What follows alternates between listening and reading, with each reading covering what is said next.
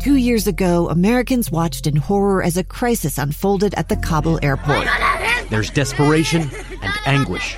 More than 80,000 Afghans have since arrived in America, but this story is still unfolding. I'm Andrea Martin. In my new podcast, Stranger Becomes Neighbor, we'll find out what happens to these new arrivals in our communities.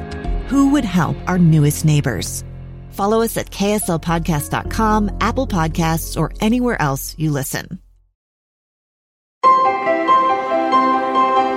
Hi, friends. Welcome to the Management Minute Home Team Podcast, the daily podcast for those outcasts working at home during this global pandemic.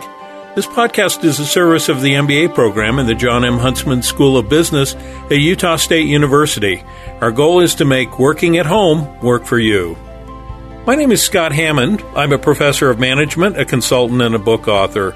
And I've been working at home for a lot of years, probably 5 or 6 years now, and I really, really like it. I hope this episode is helpful for you. It comes as a result of a request from a listener. The listener requests to know more about resilience and to get some hints for helping people who are lost. It's based on my book, Lessons of the Lost, Finding Hope and Resilience in Work Life in the Wilderness.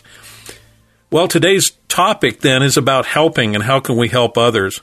David White, who is a poet, wrote this beautiful poem about the age of information. It's called The Age of Information. And it's pretty simple and it starts out like this. This is not the age of information. This is not the age of information. This is the age of the loaves and the fishes, where one good word is bread for 1,000. Kind words right now are the manna that we really, really need. Working at home in isolation, we need to hear them. The other night, I taught one of my MBA classes online. Normally, I was just recording some lectures and sending them out, but the students asked if we could do a live WebEx interaction. And so we did. And it went on much longer than expected. They had questions and they wanted to engage the material, but they mostly wanted to talk. They mostly wanted the social interaction. They mostly wanted positive feedback. It's one of the reasons I love teaching online and teaching my MBA students, because we have a community and they ended up collaborating with each other. Out of that one class came several project collaborations and lots of great ideas. I know what it's like to want that, to crave that. That's one of the reasons I love to do search and rescue work. So many times I've come down the mountain or I've been standing in a parking lot and somebody has spontaneously hugged me, given me appreciation because for something that my team did, for something that I had nothing to do with, but they wanted someone to thank, someone to express their appreciation to, someone to reach out to. That happened to me a few months ago where I was standing in a parking lot at 2:00 in the morning. We just found this missing man and his wife was standing there, and she just came over to the first person she could see, and she gave me a great big hug and said, "Thank you so much. Thank you for your service." It's often that way when we help others, when we reach out to others. I was moved deeply by a note that was published actually in the newspaper, but it was found along in a parkway where somebody jogs. And this was almost 10 years ago, 9 years ago, but I think it's really relevant today. The note read, "My name is Jordan, and a little over 2 years ago, I tried to kill myself in this very park. I was only 16, and I thought my problems were so horrible that the best way to deal with them was to escape them. I was oh so very wrong. On 11/11/11, I fell off the side of this cliff. I don't know where I was found or who found me. But to that early morning jogger who found me on 11/12/11, thank you. You saved my life, and I never can repay you for that. I hope that you still take this path and that somehow you see this, because I want you to know that I'm okay, and it's because of you that I am." Think of how many times you could have received a note like that, how many people you've helped in your lifetime. That's one of the things I love about being a professor is I don't really know how many people I've helped, but I know I've helped a few along the way. And there are oh so many people who have helped me.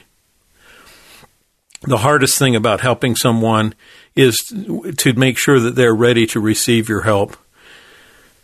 That's the hardest thing because, some people just don't know that they need help. And other people, they know they need help, but they don't want the help. And those are the hardest people to help because you really have to move them from that box of not knowing that they need help or that box of not wanting help to the box of saying, I will receive your help and I know I need it.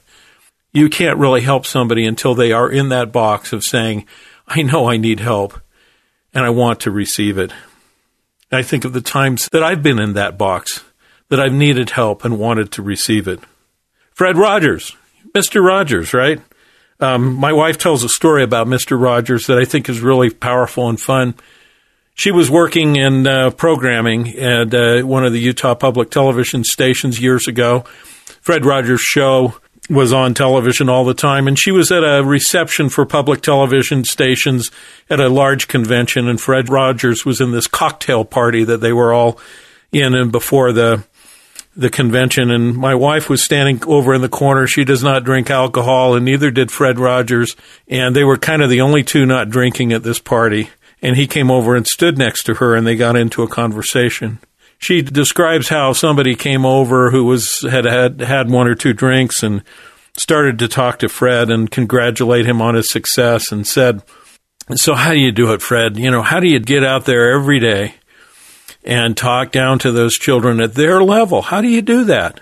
And she said there was a long pause, and in the most friendly and kind way, he said, I would never talk down to a child. I think that's a wonderful thing that he said, I would never talk down to a child. Well, Fred used to have a challenge that he offered to people on his show, to children, but also to adults when he would talk. He would call it the Appreciation Challenge. And I've seen him do this. You can see him do it on YouTube. He asks you to stop, and he gives you a moment. He gives you a minute. He said, think about that person in your life that made a difference, that was a turning point. And then think about a way that you could say thank you to them. And that's the appreciation challenge that I would give you, stealing it from Fred Rogers. Think about that person. For me, it would be Alan Barker. And let me tell you this story when he helped me, when I was not ready for help, but he helped me. Alan Barker was a physician in Salt Lake City. He was a neighbor of ours. And during my teenage years, he would often visit our home. But I was not interested in a friendship with him, and he would come over quite often, maybe every month to our house, and my parents invited him in, and he was welcome, but I was always kind of downstairs, and he was a little too sugar sweet for me. When I graduated from high school, my family moved overseas, and I stayed in Utah and moved into a home that my parents had bought, a rental home, and began a life of misery. My girlfriend dumped me. I didn't know. I wasn't ready for college. I was working midnight shifts 2 times a week or 3 times a week at a motel. Through the night, I was just completely in bad shape. And I was failing at my school, and I was failing my life. 6 months into this project, this failure project, Alan Barker shows up at my door. Now, I hadn't lived in his neighborhood for 6 months, and I thought I was long forgotten, and he showed up at my door. And he knocked on it, and I let him in, and he said, how are you doing? And I said, fine, I'm doing great. And I finally got rid of the girlfriend, and I got this great job at the motel, and I love school. And as I started to get pile the lies on, he interrupted me briefly, and he looked at me, and he said, Scott, it's not working, is it? It's not working, is it? He could see that. And I just kind of paused and looked at him, and I just cried. That's the only thing I knew. 19-year-old boy sitting there crying and blubbering. It was not working. And after he let me get that out of my system, he said, look, he said, we got a spare bedroom in our basement, and why don't you come live with us for a while? We'll kind of get things going for you again. So I moved in with his family, and his family to this day are still close friends of mine, people I love. And they are kind of like a second family. I've lost track of some of them, but many of them I still stay in touch with. So, that idea that we can reach out and find people to help in these difficult times is a good one. But you have to be ready for that help. You have to be ready to accept that help. And you have to help people get ready to accept that help.